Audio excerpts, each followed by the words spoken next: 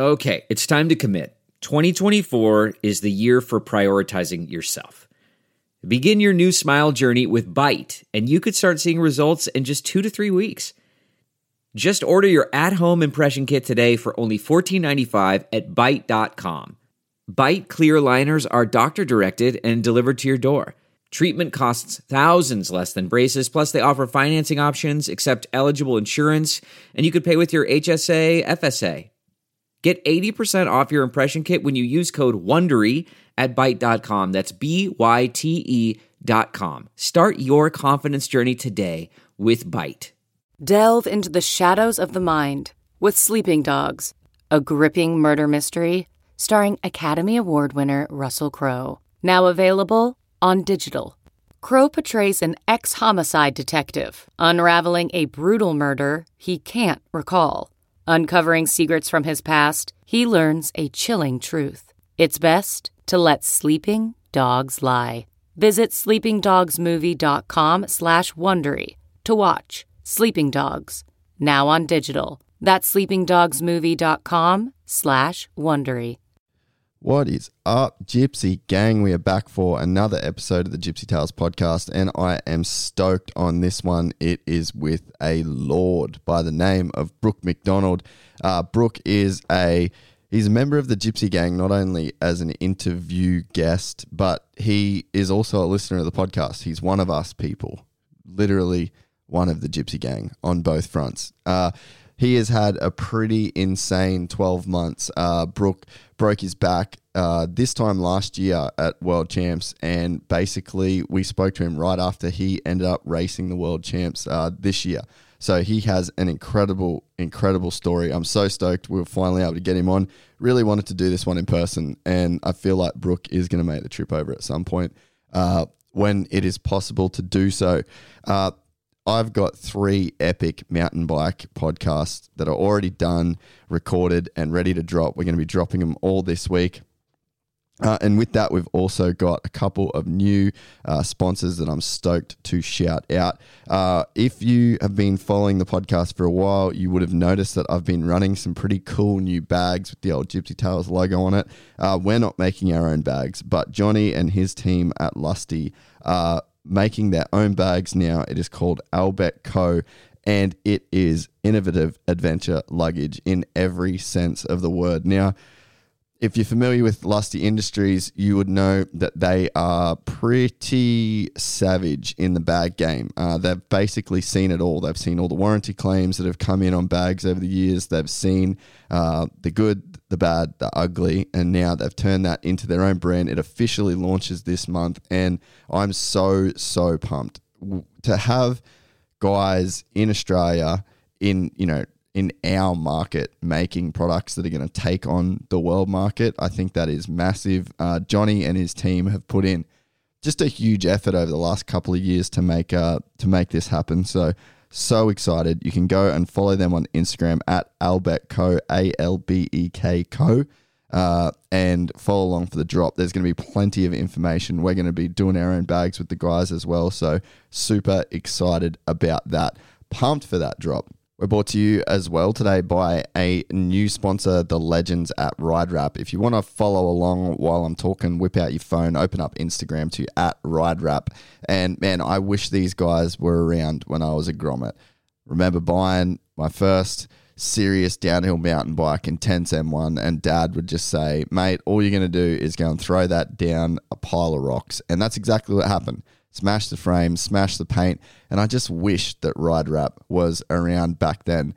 This is truly a product that is born out of necessity. Now, the core product is clear protective wraps. They have different degrees of protection. Their tailored protection product is specific to each model and size, and it offers up to 95% of frame coverage that is barely noticeable. Now, if you go on at RideWrap on Instagram, you'll be able to see their product in action.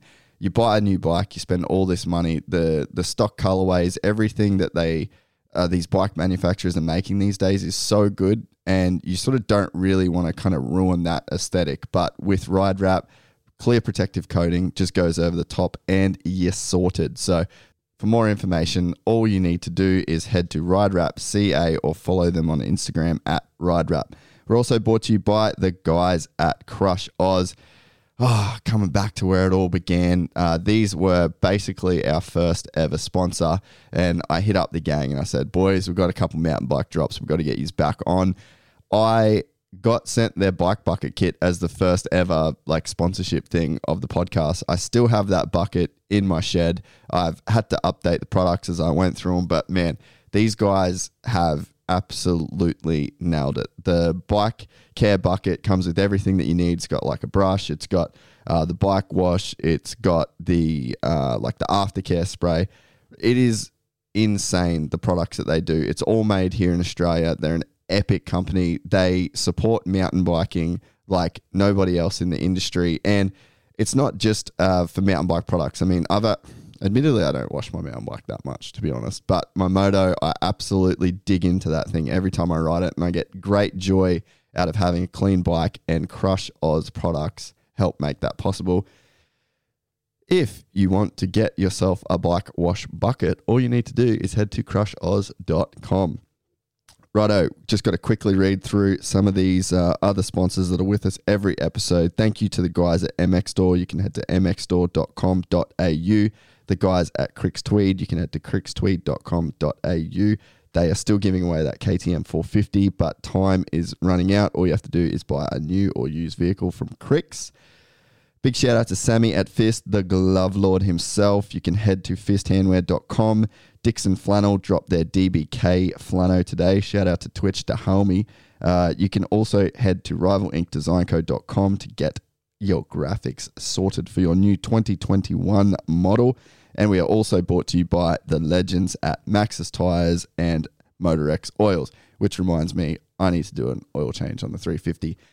All right, thank you so much for sticking with me on that. Thank you to all our awesome sponsors. Thank you to our awesome listeners, Gypsy Gang for life. And now I bring you Brooke McDonald. Gypsy gang and they come and get gypsy gang and they come and get gypsy gang. I met a gypsy gang. I met a gypsy. Brooke McDonald, what's up, dog? Yo. What's going on, bro? Lockdown, eh? Lockdown and 2 weeks of isolation. So, yeah, just spending my time wisely. How long have you been in there for, and how long have you got to go? This is my 6th day now, so I've got eight or 9 more days to go. Shit. And how's it going in there? You doing as good as you thought? Is it harder than you thought? Is it easier? Where you at?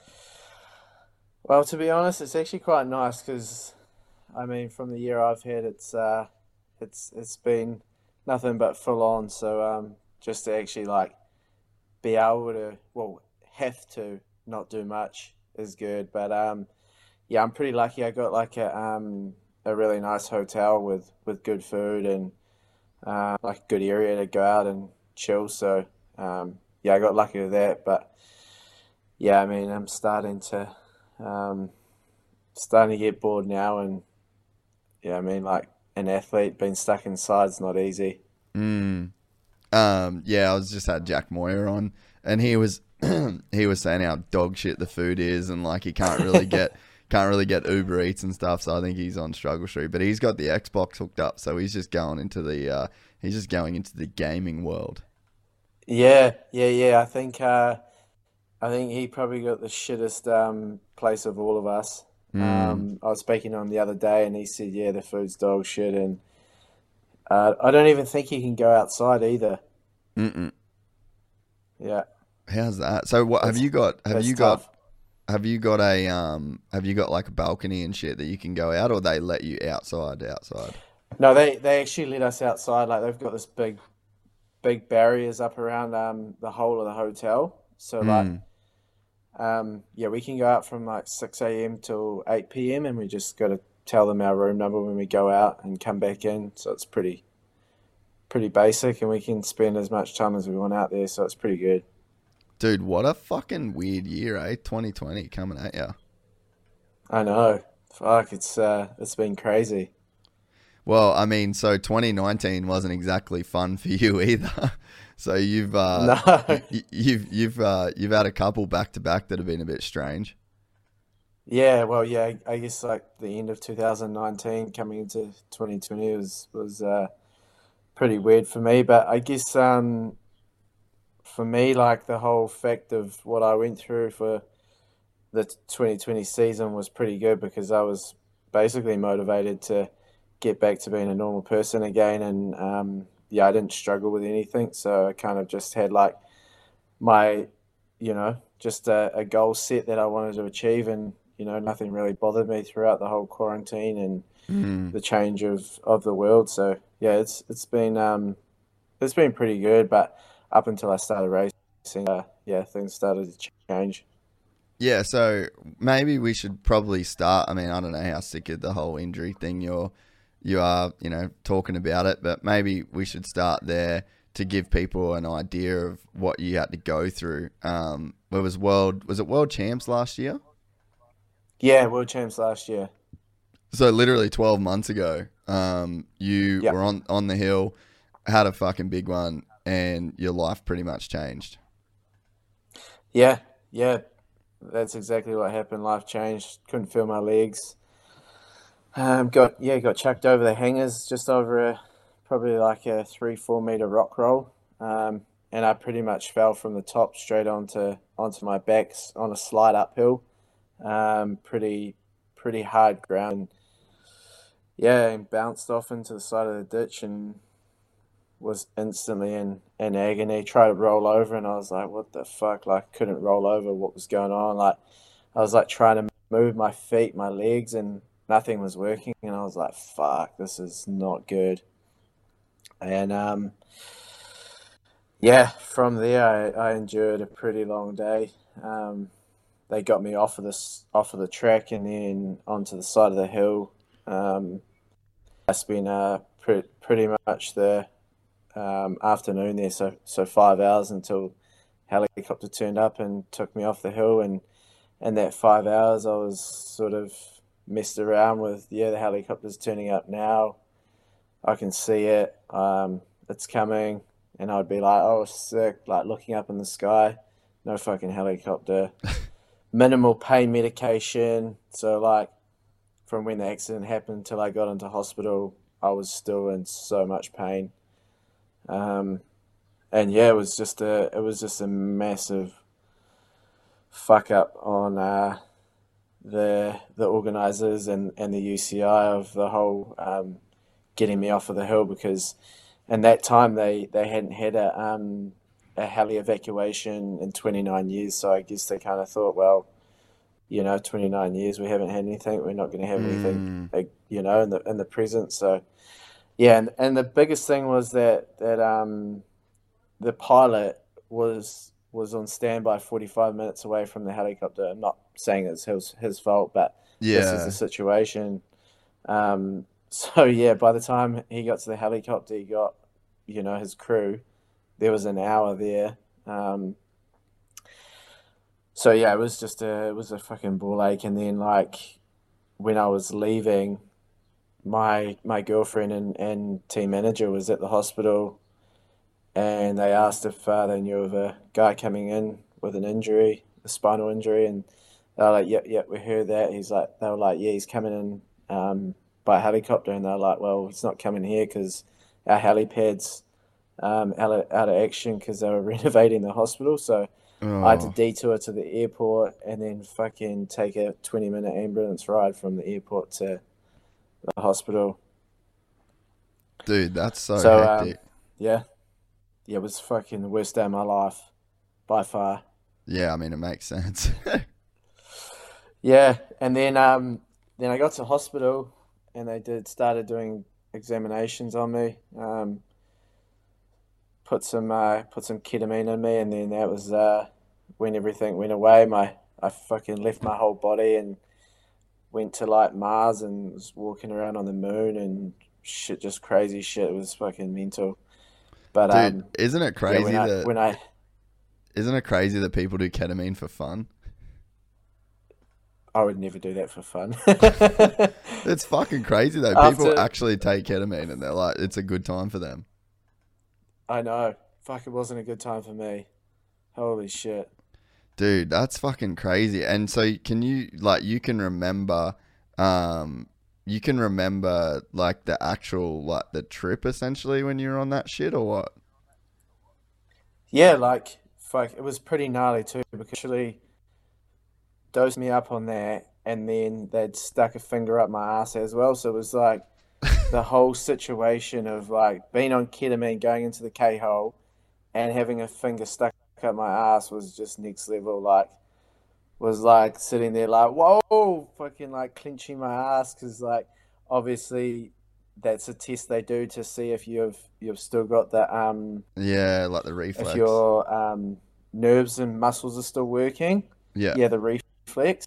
So I mean, yeah, when he did that, that was a good sign because the reflexes were still working. But yeah, not a good time of being put on ketamine and doing that at the same time.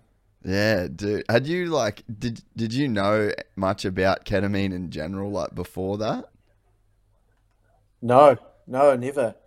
I obviously heard of the K-hole, but no one's ever really explained to me what the K-hole was like and what what experience it was. Yeah, how would you describe? Because I've never done it. How would you describe it? Yeah, I mean, like, yeah, I literally left my body and was on the fucking moon. You know how like the moon has like those big crater holes? Yeah. I was like walking through those, like just fucking cruising around the moon on the space dust, kicking the space dust around. It was mental. Wow. But it wasn't a good, like, so you'd say it wasn't a good experience though. I guess it wasn't a great experience because I was getting the finger up my ass at the same time. But like that experience of being on space was pretty cool because like obviously it took away all the pain from my back as well. Yeah. So I kind of just forgot about all of that. Yeah, that's hectic. But, I've never thought that, obviously there's like the medical application of it, but you hear so many people that just do ketamine as like a, like a recreate. I guess, it seems it's too intense to be recreational. Like, I feel like that's almost like a psychedelic experience, and like any psychedelic. Yeah, definitely.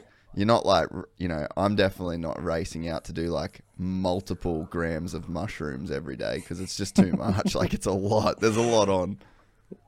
Yeah, definitely. I mean, I would never do it just for, day-to-day usage of drug for sure not because like, yeah, the fucking experience I had was like, that was enough for me. Yeah, well, you've done it now, dude. You don't have to go back there again. Oh, yeah, dude. I've been into that K-hole. Yeah. I'm definitely not rushing out to fucking get amongst it. Nah, definitely not.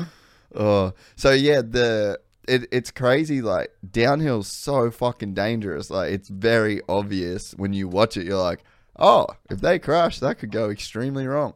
But for the most part, It's super safe at the level that you guys do it. Like, you really don't see crazy injuries, and even when there is big crashes. But there was obviously like a huge flaw in the UCI's, I guess, like processes of making that shit happen because that's at the World Champs. Like, that's the biggest event in the world, and you'd expect that that's the event where dudes will be hanging it out the most.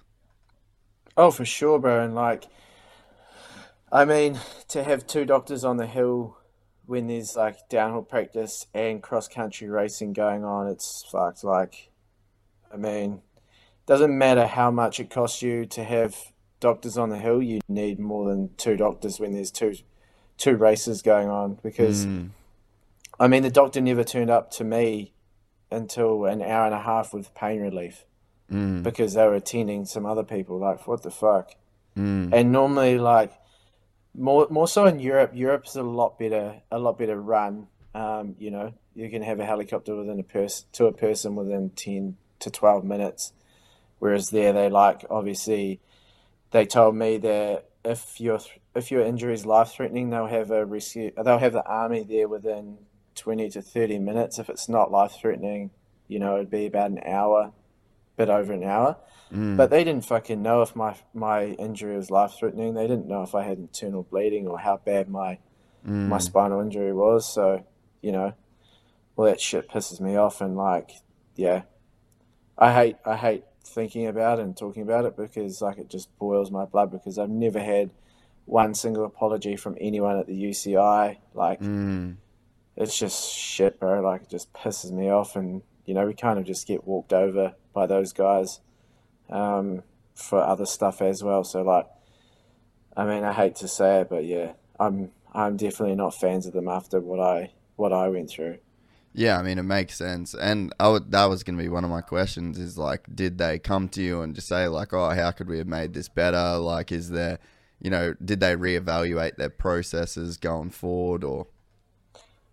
Bro, to be honest, they didn't do anything. Like, I did a podcast with HKT guy. Oh, Davey, yeah. Yeah, Davey. And I was just open and honest about what happened and, like, how pissed off I was. And then the UCI, one of the guys come to me and, like, called me and was like, you know, sorry this happened. I messaged you, you know, blah, blah, blah. But I never got a message. I never got an email apologizing, nothing. And I said to him, look, like, I think the two biggest things that I want to see happen is, like, one, that we need to know the medical procedure of, you know, the evacuation of what's going to happen at a race event.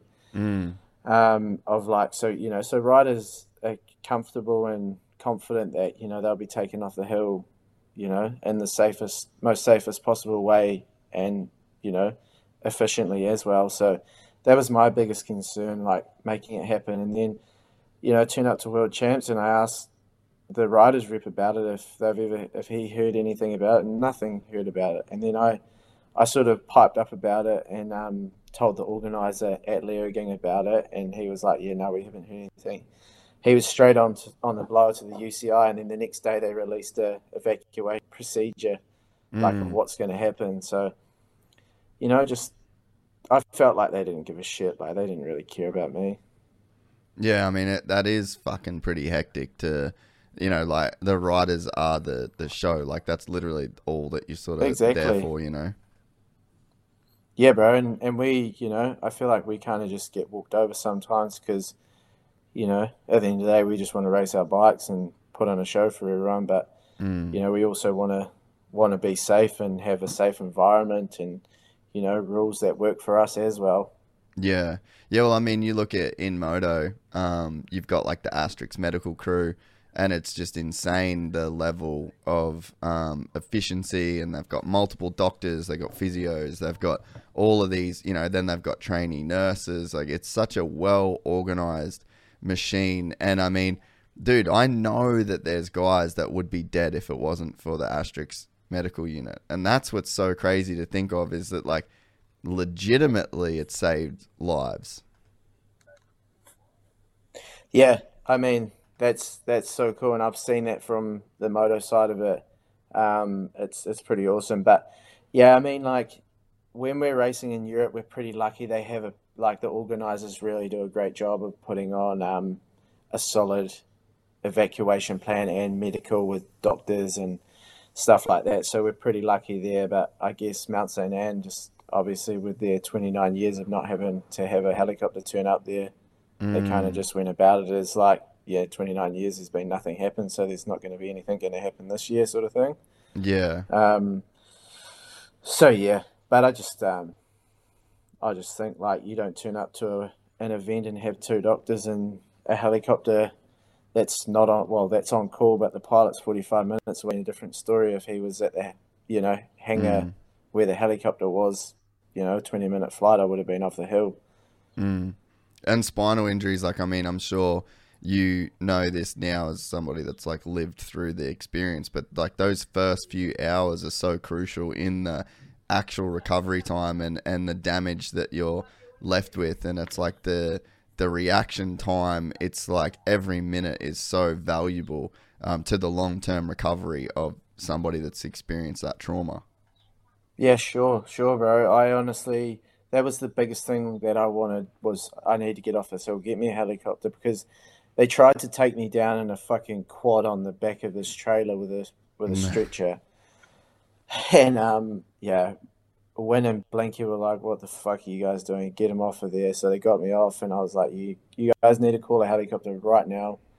I know how serious this injury is, and I just wanted to be off the hill." Because, yeah, by the time I'd finished up that day, it was like 11 o'clock, and I couldn't have been operated on until the morning. Yeah. So, yeah, I mean, like you said, it's pretty crucial with a spinal cord injury. Every minute counts, and, you know, who knows what, 4 hours, 5 hours could have done before if I had surgery that day, what could have been done. But, I mean, I'm just lucky to be able to walk again and race my bike. Yeah. What, like that feeling, man, of laying on the track and being like, holy fuck, my legs don't work. Like, I think that everybody that rides bikes, whether it's mountain bike or moto or does any sort of, two-wheeled sort of activity, that's like pretty much the worst case scenario that you can think of. And I mean, I know that I've thought about that shit, like that moment that you've got. And even when I had that crash a few months ago, like my legs weren't working properly, and it was just because of some swelling in the end. But I remember it was like a week, and I went back to the hospital after a week because I was like, I still can't fucking walk. Like, I can't use my legs properly. And I could walk, but I'm like dragging my feet around, and Mum's like, this is fucking bad. And then when I was in hospital and the doctor come in and he's like, it could be this, this, and this, talking about like a spinal cord injury. I was laying on that bed before the MRI, just fucking peaking, cunt. Like, that was the worst like headspace I've probably ever been in my life, because you're staring down the barrel of your legs not working. And when that's like what we do, man, like as, active guys that are, doing these kind of sports. So like, do you remember being on the floor and just like having that realization? Because like you'd obviously have the pain, but then I'm sure on another level completely, it's like you'd be blocking out the pain and being like, holy fuck, my legs don't work. Yeah, I guess for me, I was like, I sort of just had a different frame of mind of like approaching it, because like, fuck, the pain I was in was excruciating. I honestly had never been in pain that much. So like, I think like that kind of took the edge off of me thinking about, fuck, this could be my career over, like this is me done, sort of thing. I think the pain really blocked that out, because I was just thinking about like, okay, I know how serious this is, I just want to get off the hill. But the pain that I was in was fucking next level, and I think that kind of blocked out that whole thing. But from then I was pretty optimistic that I was going to fucking walk again. Like, I just didn't have that thought in my head, like, yeah, fuck, you're fucked, like, you're not going to walk again, I was kind of just like, if it did happen, then fuck, it is what it is. I've got to deal with this. But yeah, I think I was pretty open-minded about like, yeah, fuck, I'm going to walk again one day, and like, whether it's going to be in fucking 3 days time or 3 weeks time, like, I just kind of already had like started planning forward of like what I was going to do, what my goals were going to be, all that sort of shit, which really, really helped me to get to where I am today. And then like, when you talk about that pain, like where was the pain? Like, was it even a pain that you could actually describe going through when you look back at it? Yeah, it's definitely a hard pain to describe. It was like in the place where I broke my back, so like my lower thoracic, and I don't know if it was the pain from the bone sitting on the spinal cord or like the actual break. Obviously I couldn't feel my legs, so there was no pain in there. It was just all my back. But yeah, it's definitely a hard pain to describe, because it was just like real sharp shooting pains, like just like, like the pain where you kind of hold your breath for a long time because it's that fucking painful. Yeah, I wonder with stuff like that whether, because it's like a broken bone should be a broken bone, right? Like I've I broke my wrist, and you snap your wrist, and then it fucking hurts, but it is what it is. Like, you can deal with it.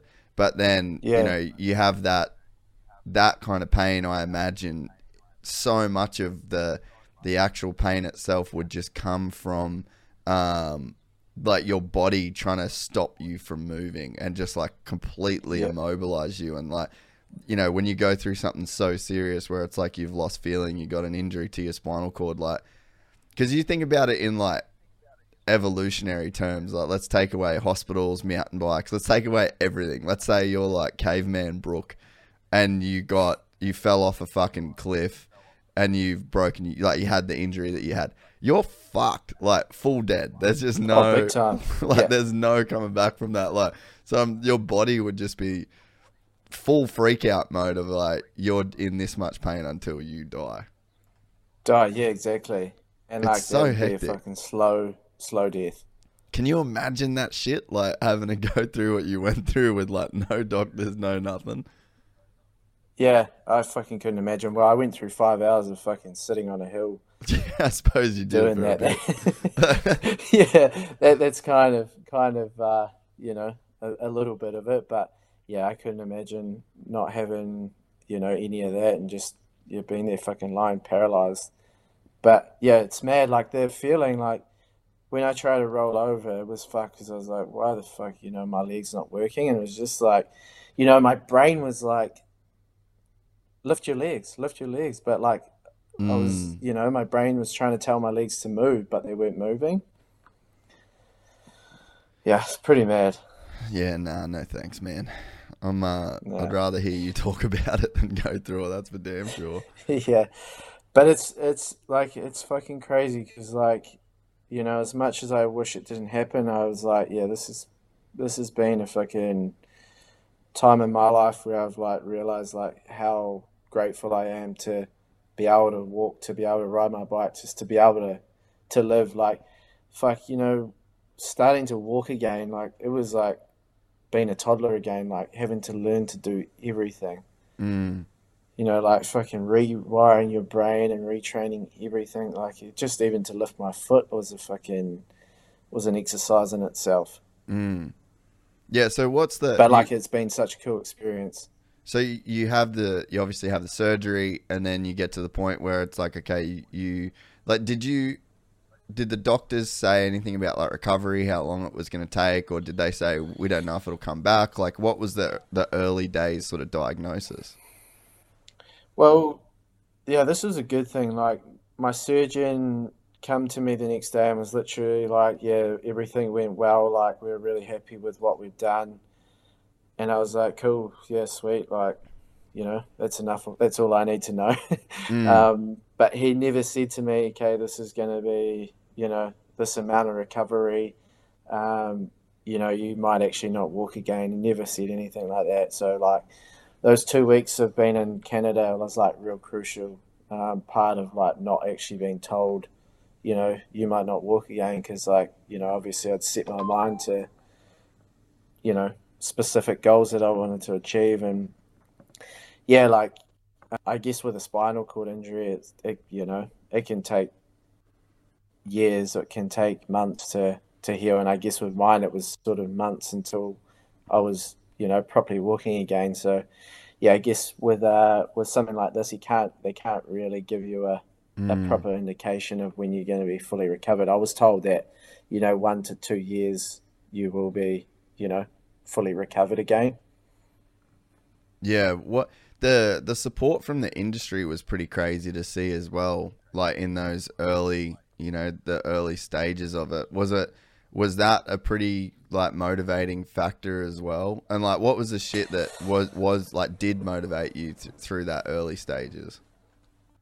Yeah, I mean, the support was insane. I mean, I never thought that I had so many people backing me. And just like, social media was just insane. The people that come to me and, wish me luck and like told me that I was going to get through this, or people that had the same injury as me and being like, yeah, you've got this, just all the support was amazing. And like, I think that really helped me a lot get through where I am today. Because like obviously I'd set my own goals, and from day one of when I stood up, I was like, fuck yeah, this is on. Like I'm going to be riding my bike again. And from then I was like, okay, I'm going to, set a goal that's potentially not realistic, but I'm going to try to achieve it. And that was to race Croatia in May this year.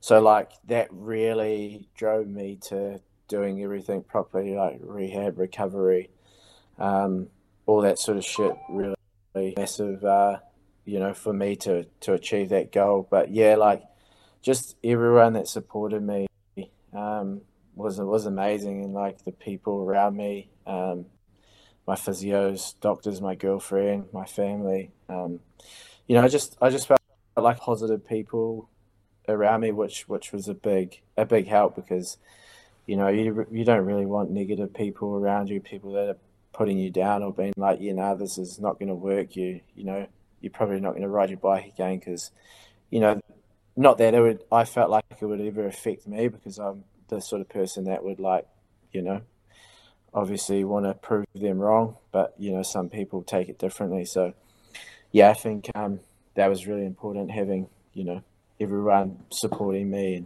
and messaging me. Yeah. And so how long did it take to start making some progress? Like how long was it from when you crashed to when you were like first sort of standing up, and did they like pretty much like rush you into rehab as well? Yeah, they really push for you to stand up. I think it was two or 3 days after my accident I stood up. Like that was wow. That was really hard, because like obviously my legs, I had feeling come back in my legs, but there was still so much nerve damage, and like I couldn't really feel the bottoms of my legs. Like I could feel that they were there and it was working, but just all the nerves around it was just not firing. So a lot of it was done through my upper body and the help of the PTs there. But yeah, fuck, when I first stood up, I was like, this is pretty cool. Like 3 days after surgery, being paralyzed, like I'm standing up. And then the next day they had me walking on the parallel bars. Yeah. Which like, same thing again, like so much weight through my upper body, but it was just so sick to walk again. And obviously I had so much defects on my legs, and like I had drop foot, so like my right side was more damaged than my left, so my right foot was just like, when I'd lift it up, it would just like flop down and drag along the ground. That's like pretty much what I had for like a week and a half. Yeah, right. Yeah, it's fucked. It's not nice. Nah, and you feel, because so I had like all this, because I busted my hip, but then I had like, I tore the skin off the like the skin and the muscle and the fat and everything, like it's sheared off, and it's called like a degloving injury. And but yeah, so then what happened is like there was so much blood and fluid that like filled that void, and it just put like pressure on everything. So like I didn't actually do anything in terms of like braking to like push on the spinal cord, but that all that fluid was just fucking up with all my nerves, and I'd walk and my fucking toes would be dragging. I'm just like, oh fuck this, I've cooked it here. Fuck yeah, that's not a nice feeling. Because it makes you, it fucks everything. Like it fucks your whole walking. Yeah, just so scary to think that that's how you could be too. Yeah, definitely. So when then you sort of get the rehab stuff going, how like did you ever have doubts where you just not like, you're like, fuck this, I just don't think I'm gonna do it, or like did the riding thing, it was just always gonna happen? No, it was always gonna happen, bro. Like I felt like every single day was progress, and I was achieving something every single day, which was huge for me, because like going through something that like I lost 12 kilos in 2 weeks. It was all my muscle gone. Like I was skin and bone. Like so like going from someone who was solidly built and had decent sized legs to seeing myself with like nothing, I was like, fuck, this is going to take a long time to build. And yeah, but like, yeah, I just achieved something every day, whether it was small or big. Like, walking on my walker, 50 steps was a huge achievement for me, and like I just kind of took that into the next day, and like, okay, I'm gonna walk 100 steps today, or I'm gonna walk 100 meters, and like I just sort of pushed myself until I couldn't actually, I'd fatigued or I had to sit down. Just so, in the back of my head, I knew that, that I could actually do that with the right rehab and the training. But yeah, like when I arrived in New Zealand, the 4 weeks I spent at the spinal unit here was probably like the biggest 4 weeks of my recovery, that was really important because I achieved so much there. Like I turned up there basically in a wheelchair, could walk a few steps, and then walked out of there with just a walking stick that like was for me when I started getting tired. But I was like to myself, I'm gonna walk out of this place with nothing, and yeah, I did that, which was like a huge achievement for me. And I was riding my bike 5 weeks after my surgery, so that was also another big achievement. Yeah, that's so crazy to think that you could have rode your bike so quickly after it. Were you like before this injury, like are you a training dude? Like obviously there's guys that, I mean, all you guys at the top level in downhill have to train, but like me and Jack were talking about Win, and it's like he just loves to suffer. Like he could be a fucking Navy SEAL, that dude. Like he just loves to do that shit. And I feel like a guy like him, given that, kind of situation with like a real bad injury, he would just like, he'd froth on just the training that he'd have to do to get back. But I mean, not everyone's like that. I mean, I'm fucking eyeing that dude. So, but it's like, No, were you that guy or? Yeah, I'm definitely that sort of person who loves to suffer, and I love to put myself into pain. Like since I've had like a proper training regime and like a coach, I've really been into that. So like, yeah, everything was if it was hard work, I was always keen to do it.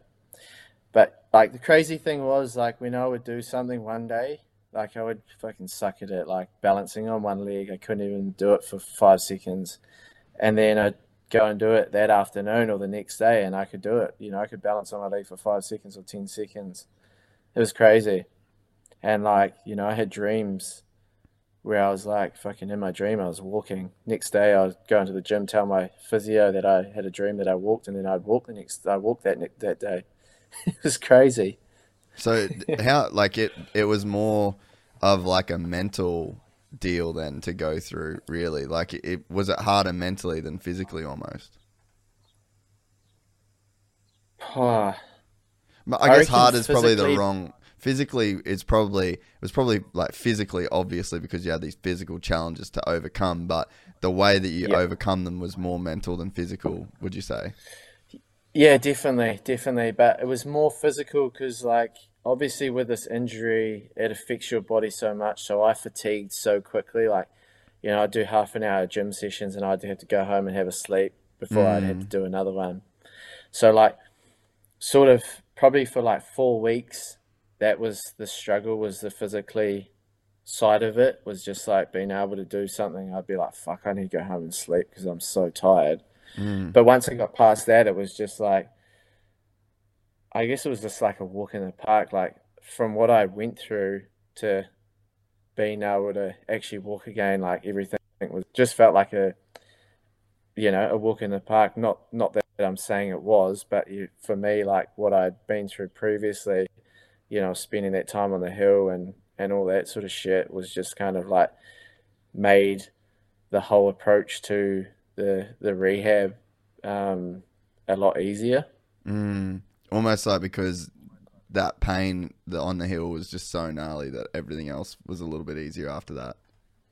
Yeah, definitely. That's what it felt like. And like, yeah, I felt like fucking every single day I look forward to going into my gym and, doing the rehab. Whereas like some people, with an injury like what I had, probably were like, fuck, I can't be fucking going to the gym today, or I us doing rehab. Whereas like I felt like, it's crazy what the body and mind can do. Like I really felt like the healing of the body and the mind really, really got me through a lot of this. And so like, what about now then?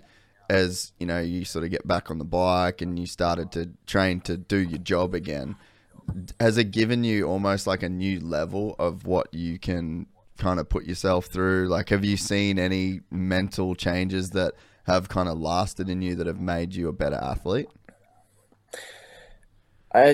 No, I don't reckon mental changes. I definitely think that I've fucking loved riding my bike more than I did before, because obviously I've had a second opportunity at doing it. So it's kind of made me realize like, biking is actually pretty sick. And like, just like when I was riding, I was just so stoked. Like I didn't even care about racing. Like I was just like, obviously with all the coronavirus and stuff happening, I was just fucking frothing on riding my bike and just, doing it with mates and being able to ride fast again, which was pretty sick. But yeah, like first time I rode my bike in the forest, I was like, fuck it. I don't even feel like I've had an accident. I didn't feel like I had anything. Obviously I could still notice the small side effects with like feeling in my feet, not being able to pedals, and the rod in my back, just sort of like limiting me to some stuff. But yeah, fucking riding a bike, I just felt like I had never left, previous to my crash. It's crazy, like, if you think about it in terms of, like, what the actual feeling of the happiness is that you had on the bike. Like, if you just, in terms of the sensations that go through your body that you then go, fuck, this is just pure joy, like, riding that bike. It's like, that should theoretically always be there. But it's like all this other stuff kind of clouds it. And then, you like, before your injury, it's like, I got to fucking do this for a job, and maybe my mechanic's pissing me off, or the team's fucking me around, or like this and that. And all of those things take away from that available happiness. But then it's like all those fucking clouds go away when you ride that bike the first time after the injury. And then it's like, it's completely unobstructed by any fucking bullshit. And it's like, that was there available all along, but it just like takes this new perspective to like let you have that feeling again, Yeah, definitely, bro. And don't get me wrong, like I loved riding my bike before my accident, and like every day I was just so stoked riding my bike. But I feel like now I've like really got a whole new love for riding again. Like it just just fucking want to ride my bike every day. Like I couldn't care less if they were like, fuck, there's not going to be any racing for fucking 3 years. From now I'd be still fucking stoked to go out and ride my bike every single day. As much as I am a racer, like I'm fucking so competitive, and I just want to keep racing. Like if that was taken away from me, I'd still be stoked to just ride my bike. And so when you get back on and you start training for the world champs, and so what races have you done this year? And I guess like how has those races gone for you? So I had planned to do Croatia in May, but with coronavirus that sort of fucked everything. So like everything was kind of cancelled until end of August, start of October. So I went over for 6 weeks before just to, get some riding in, because I'd only ridden my downhill bike 3 times before I left to go overseas. So like I needed to put some time in on it. So yeah, just went over and spent some time with my team and teammates and mechanic, and did a bunch of testing and all that sort of shit. And I was just fucking stoked on riding my bike. I felt like I was riding the best I'd ever ridden before. And come to Crankworx Innsbruck, race that, because I felt like I really needed to do a race before I went to World Champs. So I did that. I finished 11th, which I was fucking stoked with, because like, it was a pretty solid field and there was a lot of fast riders there.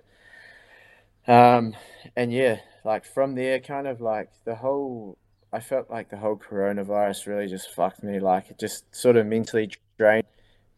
What I went through to getting to this stage was like so much preparation, and just turning up to a race and having to have a fucking mask and my credential and like, when I wanted to go to the lift, I had to have my mask on and fucking show the people my credential. Like, I'm not used to that. I just fucking get my bike out of the pit and go straight to the lift and go up for a run, all that sort of shit.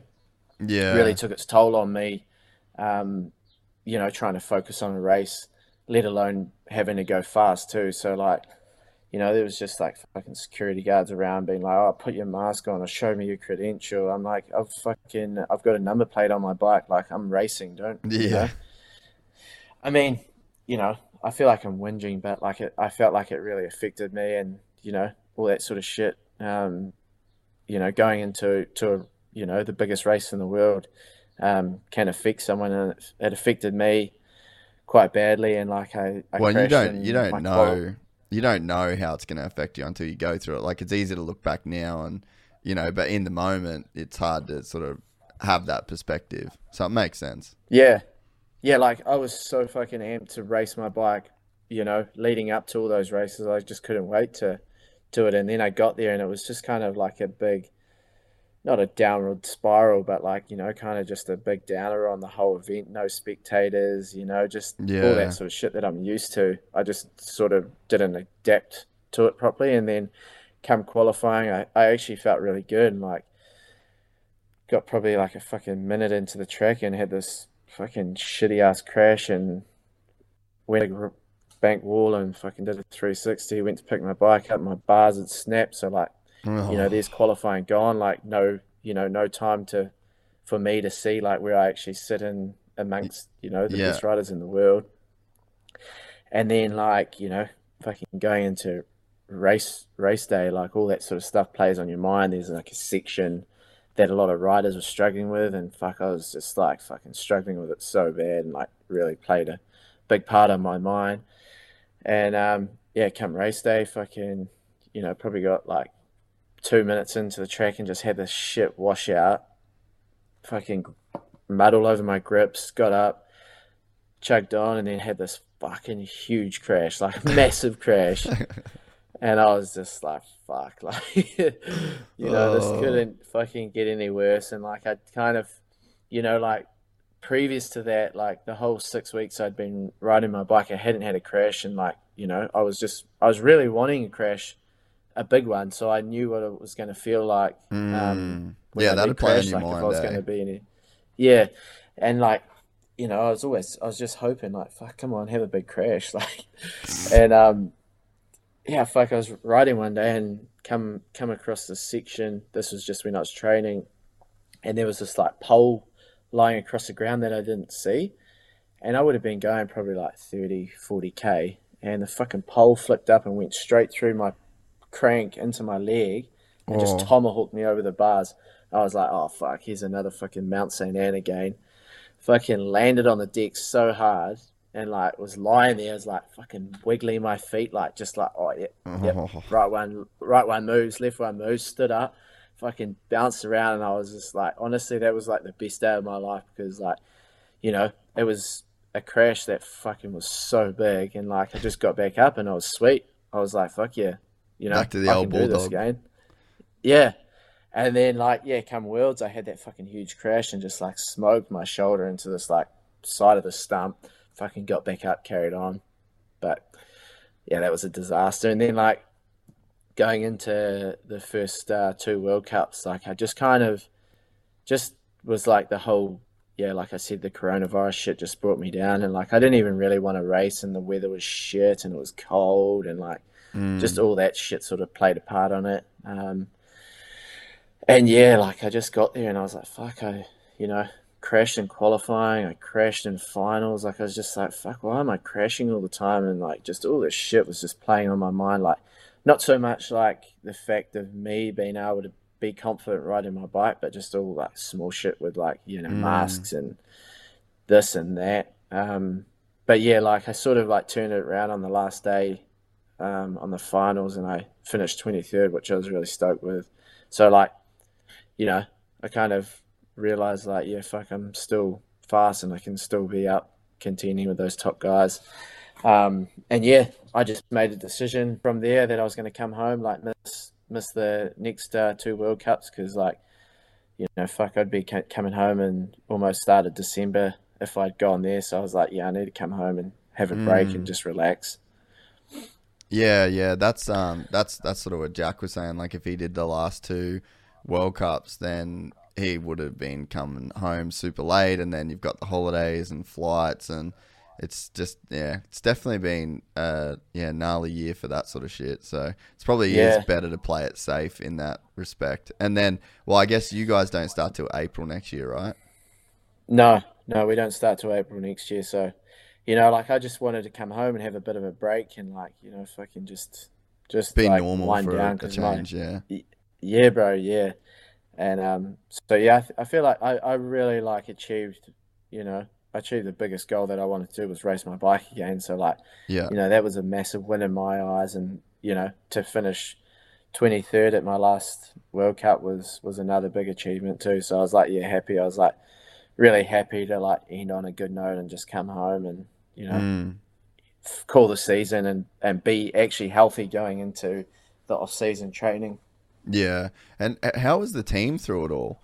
Like, you know, and then, you know, with results and stuff like that, you know, not being what you'd normally achieve, but have they been pretty cool through the whole thing?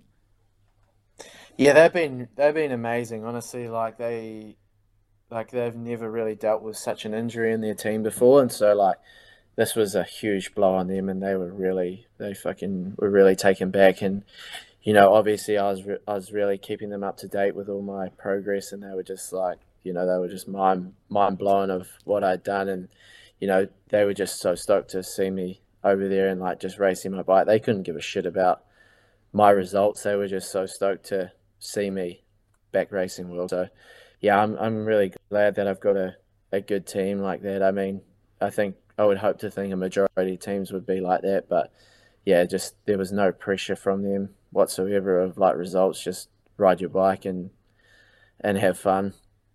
Yeah. And then, so, like, yeah, it makes sense that you'd want to have a clear run into 2021, and just because, I mean, essentially, like, your life hasn't been normal for a whole year, because this time 12 months ago was when you got hurt, and then you go through all the injury, and then you go through, you know, the quarantine and, like, all that shit. Like, it's been... No, yeah, like, from day one, bro, I haven't had a rest. Like, I've probably taken at least a week off. So I'm just drained. Like, I just like, fuck yeah, I need to come home and be normal again. Yeah, dude, I'm so bummed there's no Supercross in Auckland this year, because that's always a good time. Yeah, I know. I was fucking gutted about that too, because yeah, it's a good fucking party there. Oh yeah, I was gonna say, I know you've at least had a few beers since your injury. Yeah. Yeah, for sure. Yeah, definitely let my hair down a bit. So what's the off-season plan like? Are you gonna try and get back on the moto, or what's your deal with that? Yeah, definitely. I sold my moto before I left, but yeah, I'm keen to get another one. What are you gonna get? Not too sure yet. I'm just trying to work that out now, what I want to get. Get a 350, bro. 350 gang. Not a big fan of them, eh? Ooh, have you ridden one? I don't know why. I've ridden one. Yeah. What, you just don't like KTM, or just the 350 in general? Not like KTM. I just didn't like the 350. I just felt that in between sort of, I don't know, it didn't really suit me. I didn't ride it much, but I kind of noticed the difference between, like, the 350, 450 and 250. Do you normally ride a 450? But yeah. Nah, 250. Oh, really? Like, 450 is too big for me. Yeah, see, that's why I like the 350, because the 450 is too big for me too. But the 250 just feels slow. Yeah, I think I rode like a 18 350. Yeah. So I don't know if they've changed a lot since then, but yeah, I didn't really like that one. Yeah, that's bizarre. You tripping, son? I'm not a fucking moto guru, so I can't. Yeah, true. How long have you been riding for? Probably moto I've ridden for like maybe 8-9 years. Yeah, right. So you've been into it for a while. Yeah. More so like farm. I used to ride farm bikes heaps because my grandparents have a farm, so just to thrash about on then I got like a proper moto. Was when Yeah. like just I was like, fuck, this is actually real sick. What was your last motor? You had a 250 Yamaha, didn't you? No, Honda. Oh, you had yeah, right. Yeah, sweet. Yeah, Those dude. things are pretty sick. Yeah, they are pretty good. Honda don't make many bad bikes. Nah. I might get another one of those or a Yemi. Yeah, dude, the Yami 250F's bullshit good. Have you rode one of those things? Yeah. I haven't, but I heard a lot of good things about them. Yeah. Nah, they're fucking unreal. If I was going to get a 250F, that's what I'd get. Yeah. Fuck Whereabouts do you, like, what's the crew that you guys ride with? Have you got, like, a pretty solid little crew that you spend time on the bike with, or? Because a bunch of the mountain bike boys are into it too, right? Yeah, but we kind of spread out across the country, eh? So like, I mean, I don't have like a whole heap of mates that ride moto where I live. Like, every once in a blue moon I'll go ride with Coops, but very often. So yeah, I don't really like. More so, I just ride by myself or a couple of mates if they're gonna go out. But I've got a track at my grand's place, so pretty good there that I can just go ride whenever I want. Yeah. How do you know BT that well? Yep. Yeah, dude, you got to go ride with Ben, man. He's got the fucking tracks, dude. Yeah, I know, and he's got the fucking fleet of bikes too, eh? So I definitely need to get out with him. He's always pretty busy over summer, so like it's always hard to fucking connect with that guy. Oh, he just carries on, man. Yeah, he's a fucking trooper, eh? Oh, fuck. Yeah, I'm bloody so keen to get back over there. I've never rode a mountain bike in NZ either. Like, I've only been there to ride motos, and I'd love to get on. We need to fucking take you to Rotorua. Yeah. Dude, I'd be so stoked to go and ride that shit, eh? Yeah. Yeah, that place is sick, bro. Where are you spending most of your time training and riding? Is it Rotorua? Yeah, I spend a lot of time in Rotorua. I'm only 2 hours away from there, so it's a pretty easy drive. Yeah, right. Do you have tracks that are around like where you are? Yeah, bro. Yeah, I have tracks probably like 20 minutes from my place, but they're like, pretty mellow stuff, but enough to actually, do a decent trail ride on. So like I spend, pretty good amount of time there, but more so if I need to go do downhill riding, I go to Rotorua. Yeah. Are you doing a lot of enduro stuff for your training, or is it mostly you're doing like mostly downhill runs? I really wish I could do a lot of downhill runs, but like obviously with Rotorua, two hours away, like trying to get there every, 2 or 3 days is pretty hard. So like I do a lot of trail riding, but like nothing like Jack would be doing. Like I only do an hour and a half max, but do a lot of stuff on the road bike as well. Yeah. It's it'd be like it's a bit of a fucking shit sport to train for unless you're doing the whole gondola thing and you live at a bike park, because there's a lot that goes into just doing shuttles. Oh, for sure, bro. Like, yeah, you can, I mean, Bruni, he's at least riding with his mechanic probably 2-3 times a month, testing like proper testing, like 3 days, full on testing. And like, we don't really have that opportunity because we're so far away from our mechanics and, the resources that they have in Europe compared to what we have in New Zealand is pretty tough. So, yeah, I mean, I feel like us fucking New Zealanders and Australians do pretty well on the world circuit, considering like we come from such far away countries racing in Europe. Yeah, that's what like you think about a guy like Sam Hill, man. Like he lives further away than pretty much anybody, and he was just like the G of all Gs. Yeah, he's a fucking OG, that guy. I mean, he goes out on a fucking road bike, does 100 and fucking plus Ks on flat pedals. Like, what fucking person does that? Yeah, he's a savage, eh? He's just like, man, I want to get him on in studio so bad. Like, I don't know how he'd go actually talking, but like, man, the shit that he's done is so next level, eh? Fuck yeah, he's like the fucking king of our sport. Like, he's such a good dude too. Like, he's such a quiet person, but once you get to know him, he like really opens up. So I feel like, you know, fucking you get him on there, he'll really open up if you've, you know, had a few talks to him before. But yeah, he's such a good dude. Like, you know, a lot of people, you know, think he comes across as like this dude who doesn't really talk much. He's kind of like, you know, Sam Hill, that guy who doesn't talk, but he's actually a really nice guy. And, you know, I fucking become pretty good friends with him. And it was like that, you know, like he didn't really say much to me when I first started talking to him, but once, you know, like I guess he started feeling comfortable around me, he really opened up and was like, yeah, he's a fucking funny dude too. He's a full blown Australian, eh? Oh, dude, yeah, as like Aussie fucking bogan legend as it gets. It's so sick. Jack Daniels, fucking those big 4x4 flip flops. You know, you name it, he's got it, eh? Oh, so when did you get to know him? Like, were you on the same team or like travel, like sort of schedule for a bit or? Yeah. When I first started racing downhill, he was still racing. So like, obviously he was the fucking, you know, the guy that I looked up to. And when I first went to Europe in 2008 was when he fucking had that crash around the corner in Val di Sole and still got third, was like fucking smoking everyone by like, I think 9 seconds. So like, you know, he was the fucking guy everyone bowed down to.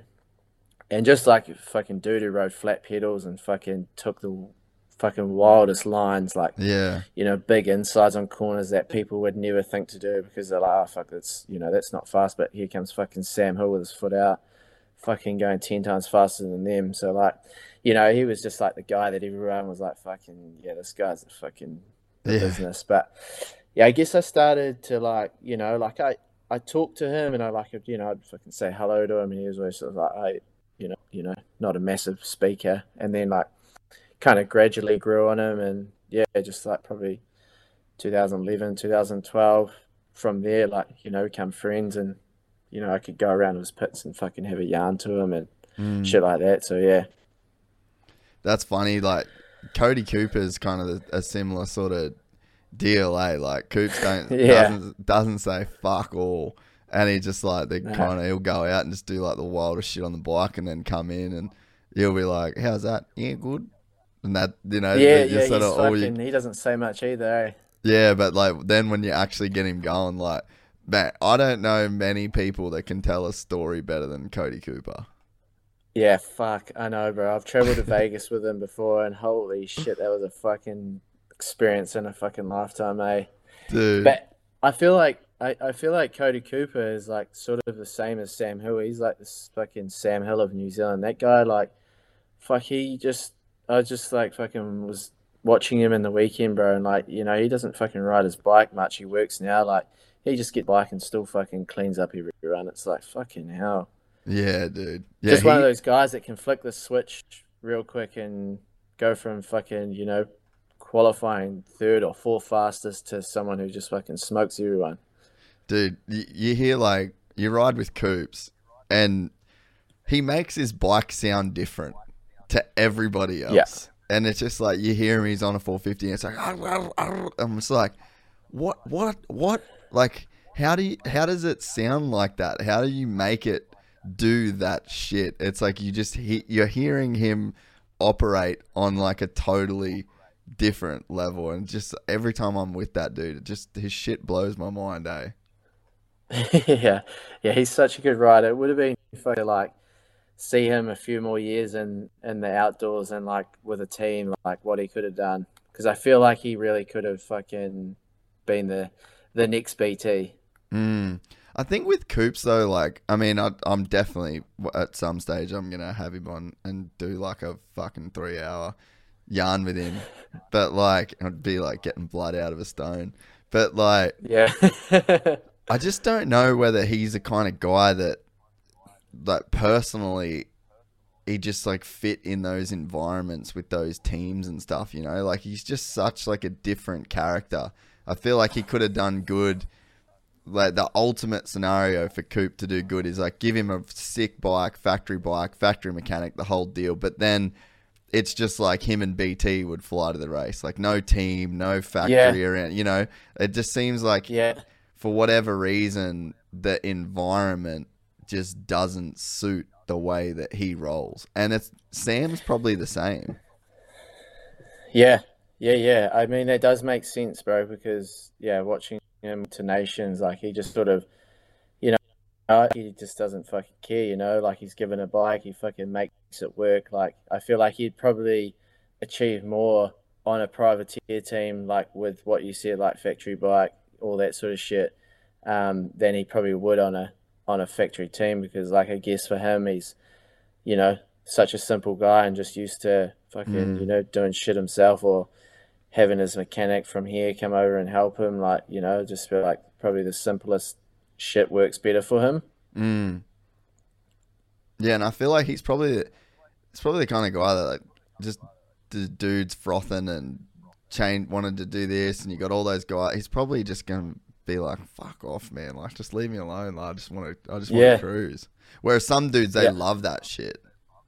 Yeah, for sure, most definitely.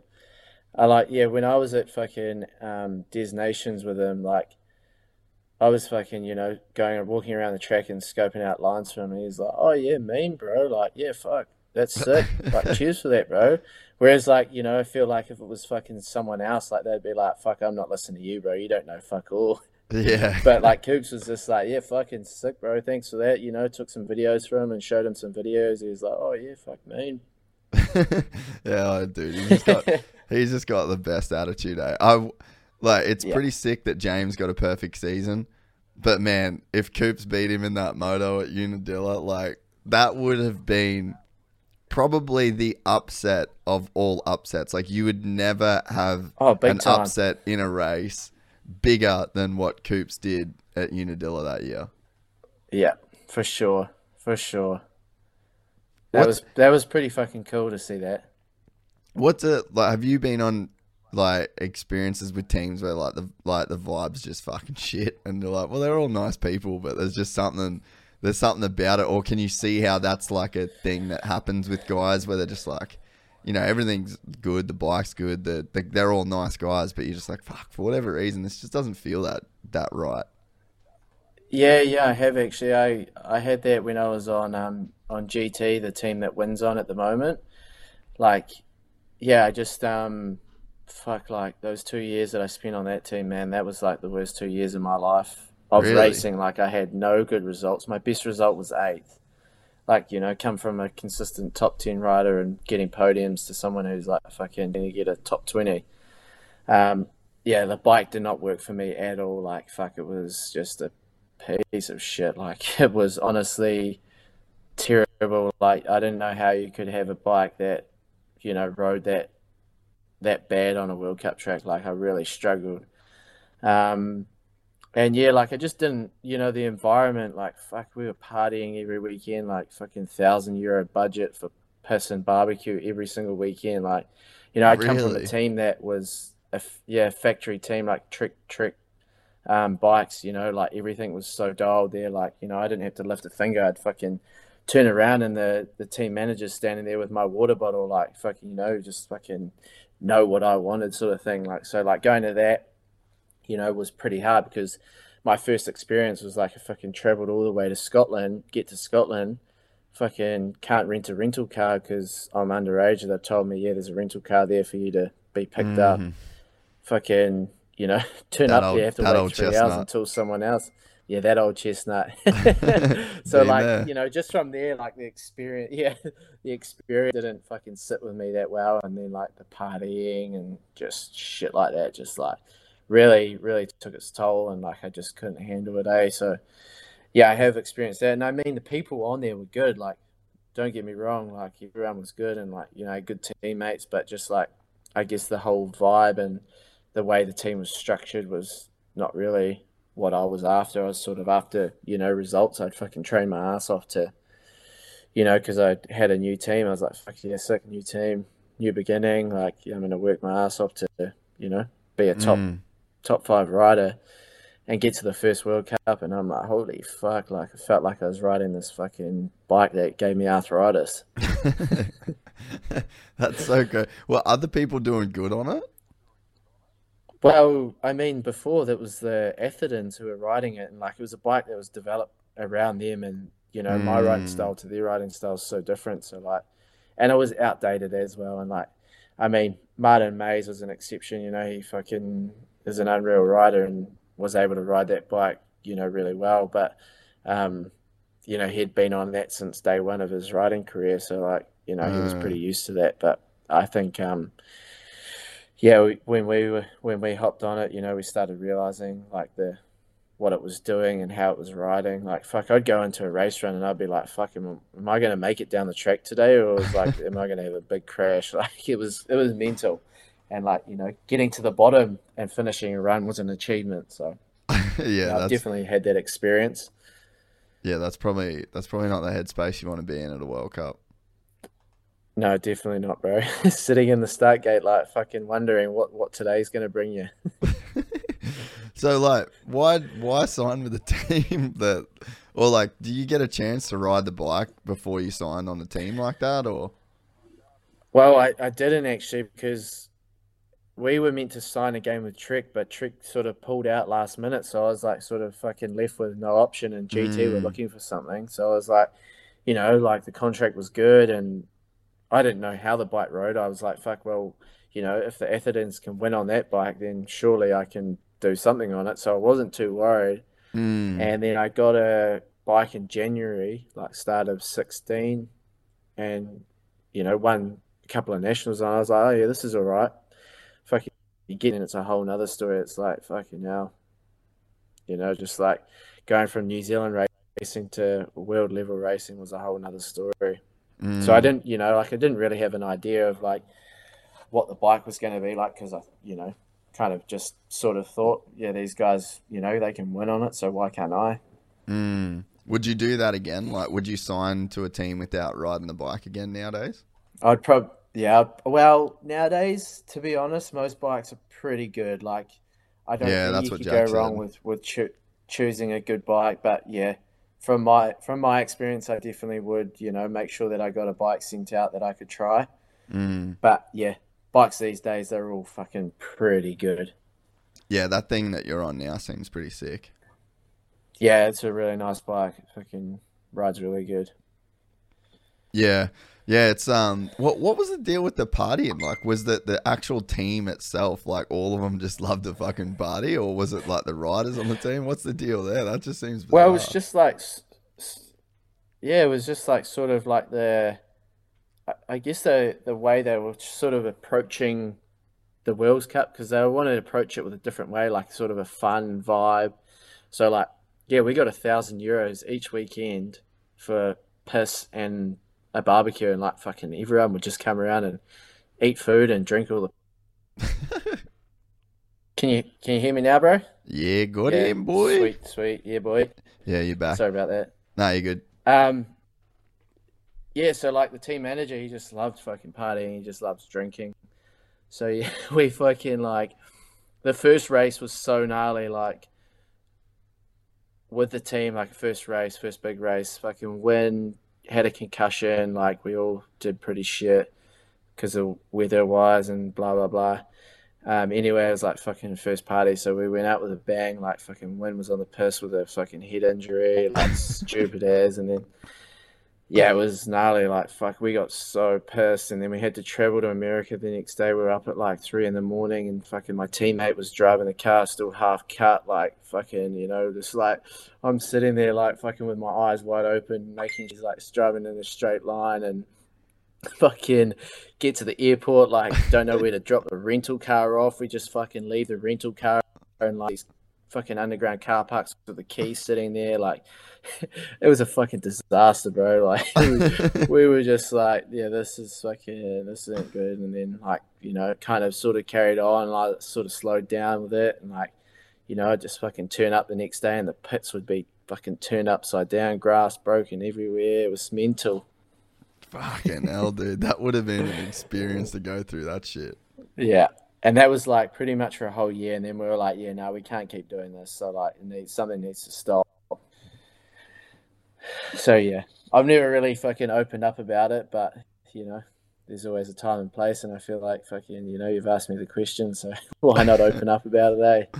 Yeah, I mean, it's so gnarly to think that, you know, that can be like a team environment. And I mean, it'd be hard to, I'm like, you know, it's easy to sit here and be like, fuck, that's crazy, that's stupid. But like when someone's giving you that cash and it's just like, okay, and you know you're not going to get fired, then it's just like, fuck, it'd be sort of hard to not do it.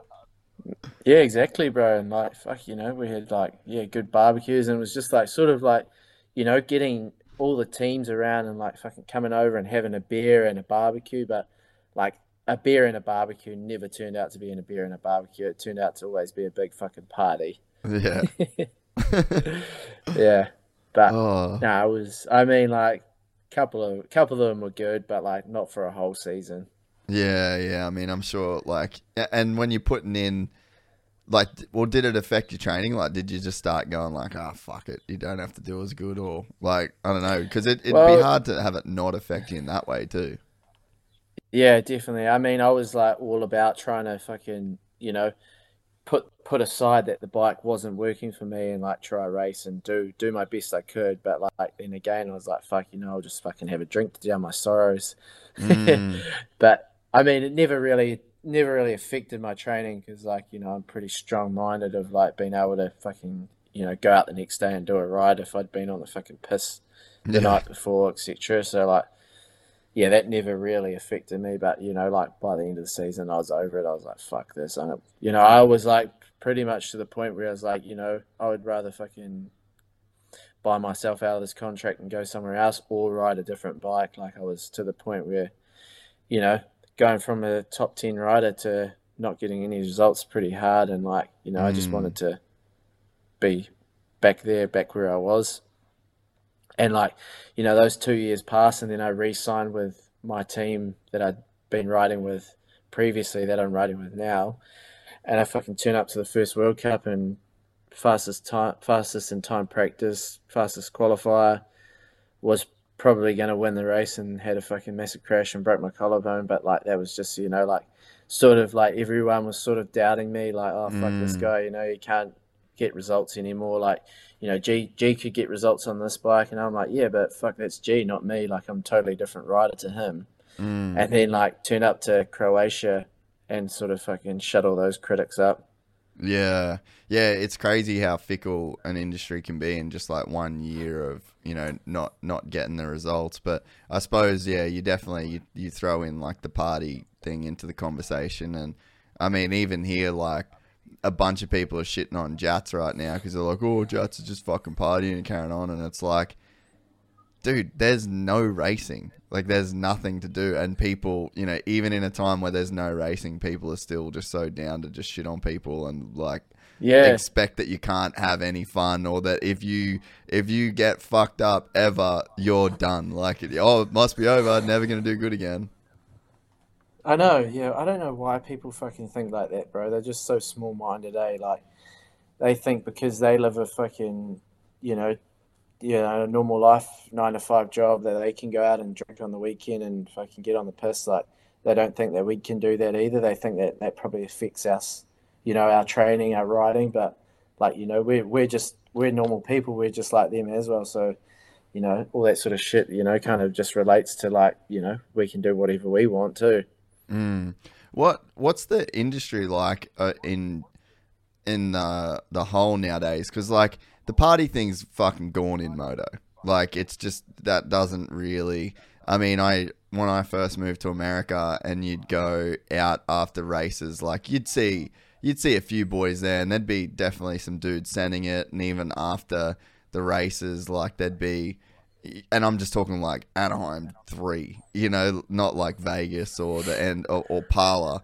And you'd sort of see those guys out. But like these days, it's just done. It just seems like the pressure from, you know, the industry and sponsors and everything to like have this professional look has just pretty much killed that. Is that the same in mountain bikes, or does it still sort of exist a bit? Because like, dude, I remember like I grew up in the Mud Cows generation, bro. Like watching fucking Cedric Gracia and you know Steve Pete and all those boys just fucking people just like Yeah, absolutely yeah, sending fucking it tipping constantly. their hotels upside down, fucking Yeah. putting chairs through the wall. I mean, obviously it's changed a lot now. Like, you can't do that. You'd be in fucking some serious trouble. But, you know, those guys, OG, like, fucking, they get away with that shit.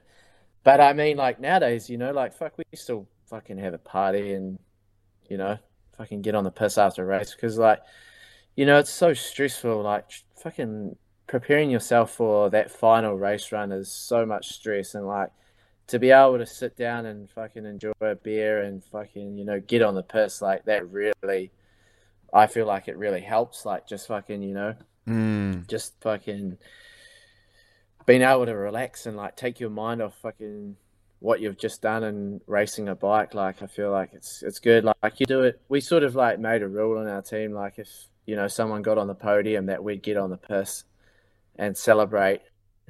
But, you know, fucking that never really stuck to it. You know, you'd come to fucking the likes of Mount St. Anne or Andorra, where there's always a good party, and we'd be like, fuck, after the race, we'd be like, yeah, boys, we're on. We're gonna go get wasted.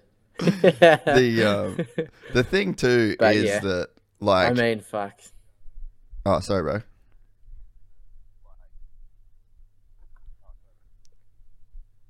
Yeah, sorry, I think it was just lagging. No, for a go sec. ahead. I didn't say anything, bro. Yeah, nah, so I could hear the lag catching up. The crazy thing is, man, is that, like, you guys are wild as fuck. Like, to be able to start at the top of a hill and then the bottom of a hill, like, it'd take me fucking 8 minutes to get down. Takes you mad cunts 3. So it's like, Yeah. there's some different shit going on, and it's like what we're like paying to see, you know, the people that are paying their entry fee and, like, or, you know, sitting up on the UCI app late at night to watch, is like, we're paying to watch, like, wild cunts do wild shit. And then it's like, and then you expect that those same wild people that do this wild shit want to go to bed at 9:30 and read a fucking book. It's like, it just probably, Yeah, probably no, doesn't make that sense. But there is, like, Yeah, that's no, the not at all. expectation, right? Well, yeah, for sure. And, like, I mean, like, yeah, I guess, like, some teams are like that, but, like, fuck, my team's pretty mellow, and, like, they'll let us get on the piss. They won't be like, oh, nah, boys, you can't go out tonight. Like, we're 28, 29-year-olds. Like, you can't be telling people like us, like, no, you can't go out, boys. Like, you know, that's the day. Like, I feel like you got to live a normal life as well. And, like, you know, when all that sort of shit, you know, like, you fucking have a bad race or you have a good race, you definitely want to go out and celebrate and, like, enjoy the, you know, what you've done that day. Like, I just feel like it's, like, sort of takes the edge off of racing and, you know, being able to be a normal person again. Yeah, no, it makes sense. So what's this half marathon thing you guys are doing? Fucking Eddie, he came up with this idea the other day. He was like, ring me up. He's like, oh no, he actually sent me this photo. I was like, what the fuck? He sent me this photo of his hallway or his bedroom, and he's got, like, fucking himself fucking photoshopped into this, like, marathon runner. And he was like, yeah, bro, I'm going to run half a marathon in my room. And I was like, fuck, bro. Like, I thought about it. I was like, fuck, there's no way I'm doing this. Like, my room's 8 meters long. And then I gave it a thought a couple of days. He was like, oh, yeah, I'm going to, you know, make a GoFundMe page and raise some money. I was like, fuck, I could actually, I'll actually be keen to do this. So I jumped on board, and, like, we've got him, me, Charlie Murray and Anton Cooper, who's a cross-country racer, all on board. So, like, we've got, I think we've got about $3,500 now, like, raised for the Westpac rescue helicopter and the spinal unit I was at. So, yeah, we're just going to split the funds and give it to them, and we're going to run fucking 21K in our bedroom. So how many he's a dickheads. How many laps is that? So have you calculated how far, like, how many back and forward you've got to go, or, like, or are you wearing a fucking Apple Watch, or how are you doing it? Yeah, no, I just kind of stepped it out, and I think Charlie, he's done a K. He's run a K, and a K took him. He said he did it pretty quickly. He ran pretty fast. K took him a minute, just over a minute. Wow. No, sorry, not a minute. Not a K, 100 meters. Oh yeah. And Yeah, so I think we're going to do about 2,600 and something laps, maybe a little more. Yeah, this is going to be fucking hard. And have you started or what? No, we start on Saturday. We're going to start at 7:30 in the morning. Oh, so you're doing it all in like one go, all together? Yeah, all in one go, bro. Oh, dude, that sounds fucking rad. Count me out. Yeah, I don't know. I don't know how it's going to be. It's going to be a big day.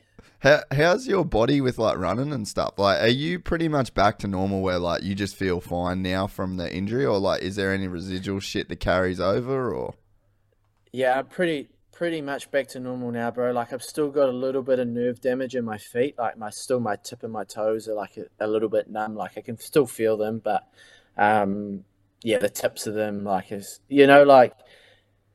The best example I can explain is like, when you sleep on your arm and you wake up and you fucking tingly arm and you like go like this to like get that feeling back. That's what my toes feel like. So it's a little bit weird, but yeah, other than that, pretty much it's back to normal. Like I still get a little bit of like lower back pain just from having my rods in, which like, where I was fused was quite low down. So like I use my lower back a lot more. With being fused, so I can kind of get a bit of pains there, but other than that, everything is pretty good. And like, yeah, I would have run like probably 50 meters since my accident, so like I actually really don't know how I'm going to get on running 21k. It's going to suck a bag, I reckon. I know. And I mean like you can see like that's the door where I'm going to run to right there. Oh. And like I'm pretty much sitting at the other end of the wall. So what have you got? Like a game plan? You got a strategy? You got like some music? You got what? Are you just full? We're gonna go live. I'm in a mad dog it. We're gonna go live and like people can throw their answers or whatever at us, and we'll just be chugging along. Damn, dude. And how are you just gonna measure it? Like, are you just gonna calculate how many laps you got to do? Well, try to hit up Garmin to see if they could give us some watches to to do it, but I haven't heard from them, so I might just use my Garmin computer for my bike if I don't get anything. Oh yeah. So it should be pretty accurate. Yeah, that makes sense. You could probably if you put your phone on you as well, but your phone would be yeah. You could figure out a way to do it, or because like you'd lose count of the laps. Unless you had like a clicker, which that'll get old. Oh, for sure, bro. Yeah, I definitely wouldn't be doing that. So what's your 2021 plans? Just fucking back to old Bulldog, just dominating. Yeah, that's the plan, bro. Obviously, I'm going to be healthy, so like I'll be able to get proper training in. My contract's up at the end of this year, but I'm going to hopefully I'm going to re-sign with the team I'm with now, so I'm looking forward to that. And just try get back to the old Bulldog and be consistent again. I feel like I've learned a lot over this last year myself, and I feel like I'm probably going to be a better racer. So just all depending on what this coronavirus does too. Like it's kind of up in the air. I mean, April's a long way away, so a lot of things can change by then. So hopefully for the good, we can get back to some normality and bikes the game properly. Yeah. I mean, they pulled it off this time around though, so I mean, I'm sure that they'll be able to sort of do it again. But hopefully, you can get back to racing. And I suppose if you've got to deal with all the security and all the masks and shit, at least you're probably a little bit more mentally prepared for it this year. Exactly, this bro. year coming up. But yeah, it's just crazy to think definitely. that like that shit could just be the new normal now, I know, it is. It's crazy, bro. Like I think about it now and I'm like, fuck, why can't we just go back to being normal? Like, it's just I feel like it's just a bad case of a flu, but it's just the name of the whole thing, like what it's been called, and I guess the approach of it all. I feel like there's so much behind the scenes of it all. Like, there's so much money to be made, and everything, like, you know, hand sanitizers, masks, all that sort of shit, like fucking crazy. Yeah. I just don't know where I don't know where I'm at with all of it, and I'm just pretty much just trying to be a fucking hermit in Burley and not really do too much. You know what I mean? Because it's so hard to know what's actually going on.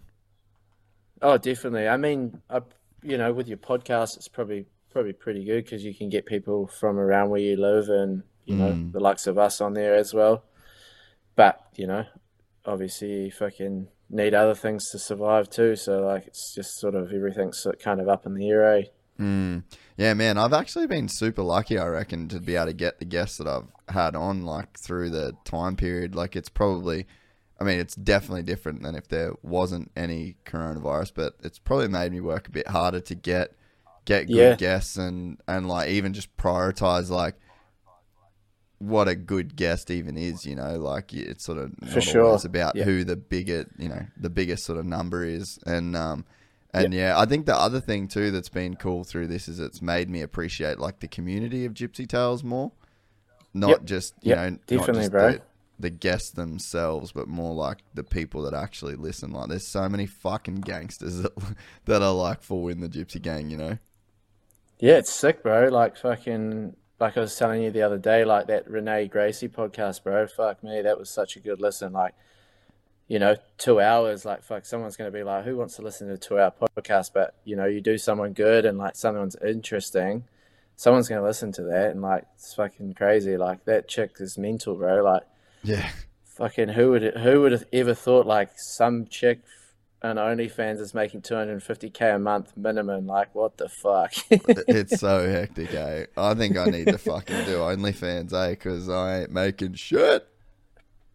I know, bro. Like, it did. Like, I actually fucking, when I listened to that podcast, I was like, it was running through my head, like, fucking OnlyFans. Like, what the fuck? Like, you know, should I hit my missus up and like, dude? You know what's like, fuck, it's mad. Like, dude, and there's so many fucking chicks that do it now too, to where like I can see it becoming like this new normal where you're like going to parties and you hook up with a chick and then you like, let's say you're just going to fuck this chick at a party or whatever.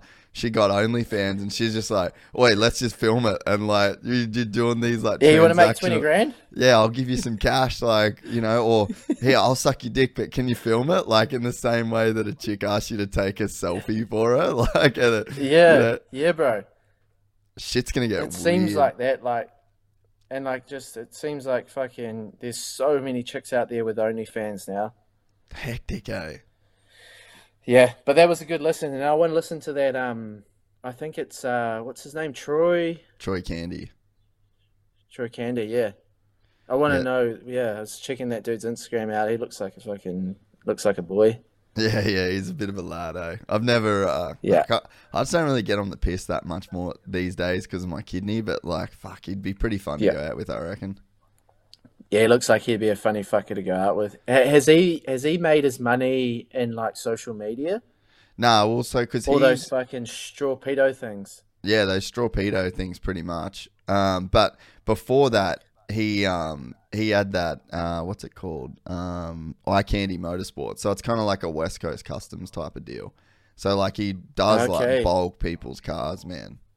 Right, sick. Fuck, that's cool. Yeah, no, he's a fucking, like, I actually had a friend of mine, Jack Simpson. I don't know if you've ever heard of Jack Simpson, but he raced like Fink and stuff like that. He used to be like one of the good motor dudes in Oz. He's the sickest cunt ever. Like, he's a fucking legend. And anyway, he hit me up and he was like, "Oi, you got to get Troy Candy on your podcast. Like, he's a mate of mine." And he's just moved up there. And I literally followed him on Instagram like 2 days before he did the podcast. So I hadn't even really... No way. Yeah.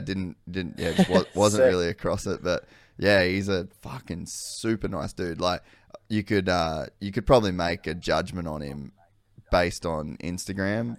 And, you know, if you followed him. Yeah. But like, nah, fucking nicest dude. And some people, like, you do the podcast with and they're sort of just smoke bomb after, you know, like they'll post a couple things, but they're not like that down to keep talking to you and, you know, actually being a homie. But he's like a fucking G, you know, like he'll sort of hit you up all the time. That's cool, bro. Yeah, I figured that he was like had his head switched on, was a nice guy from when I had a look on his Instagram. Yeah, it's fucking it's cool too, like, you know, a lot of people sort of look up to that dude, and you know, you can talk about some pretty cool shit. Like, I think just so many people are caught up in the whole Instagram thing these days, and it's good to have a guy that is like deep in that world, tell everybody like, oh, it doesn't mean shit. Yeah, for sure. Yeah, it was like what Renee was saying as well, like from what she was saying, she said that she couldn't give a shit about her social media, like, you know, if it fell off the face of Earth tomorrow, she'd still be, you know, like pretty well sorted. Dude, she's renting, like, she's about to come out with her own podcast with her and her friend, and Sick. yeah, she's renting the studio, so she's in here every week now, and she actually doesn't give a fuck. Like, she is a full on G, that chick. Like, you know, a lot of people say like, oh yeah, I don't give a fuck, I got no fucks to give, like they give you that old treatment. Yeah. But a lot of people do. And, like, she actually doesn't care. Like, it's pretty sick watching her. You know, like, you just watch someone move, like, the way that they deal with business and the way that they talk about things. And you can just, like, pick up on, it's like, that's how they operate. And she's one of those chicks. Yeah. It's like, not many chicks operate like her. I figured that from listening to her, and she was just like, yeah, she didn't give a fuck about anything, eh? Yeah. Like, talking about the supercar racing and go-kart racing with all the dudes and shit. She'd like fucking, I like how she was like, yeah, I just tell the dads to fuck off and shit like that. I was like, fuck yeah. Oh, that's awesome. Well, hey, I'm going to get Eddie on, dude. But, thanks so much for hanging out. We've been wanting to do one of these for a while, and I still want to get you in the studio at some point, hopefully. Yeah. Hopefully. When things get normal, bro, I'll definitely make the trip over, and we'll get in the studio. Yeah, dude, I'd love that, and we'll do some riding and shit. I want to. I'm keen to get back to New Zealand too as soon as possible. So. Yeah, boy. Yeah, we'll line it up when you come back over. Fucking Nate, boy. Sweet, brother. Well, good chatting to you, and cheers for that, eh? Appreciate it. Yeah, no dramas, and I'll stay tuned on Saturday. I'll give you some encouragement. Yeah. Fucking tune in. All right, legend. I'll talk to you soon. Sick. See you, bro. Bye. See you, bro.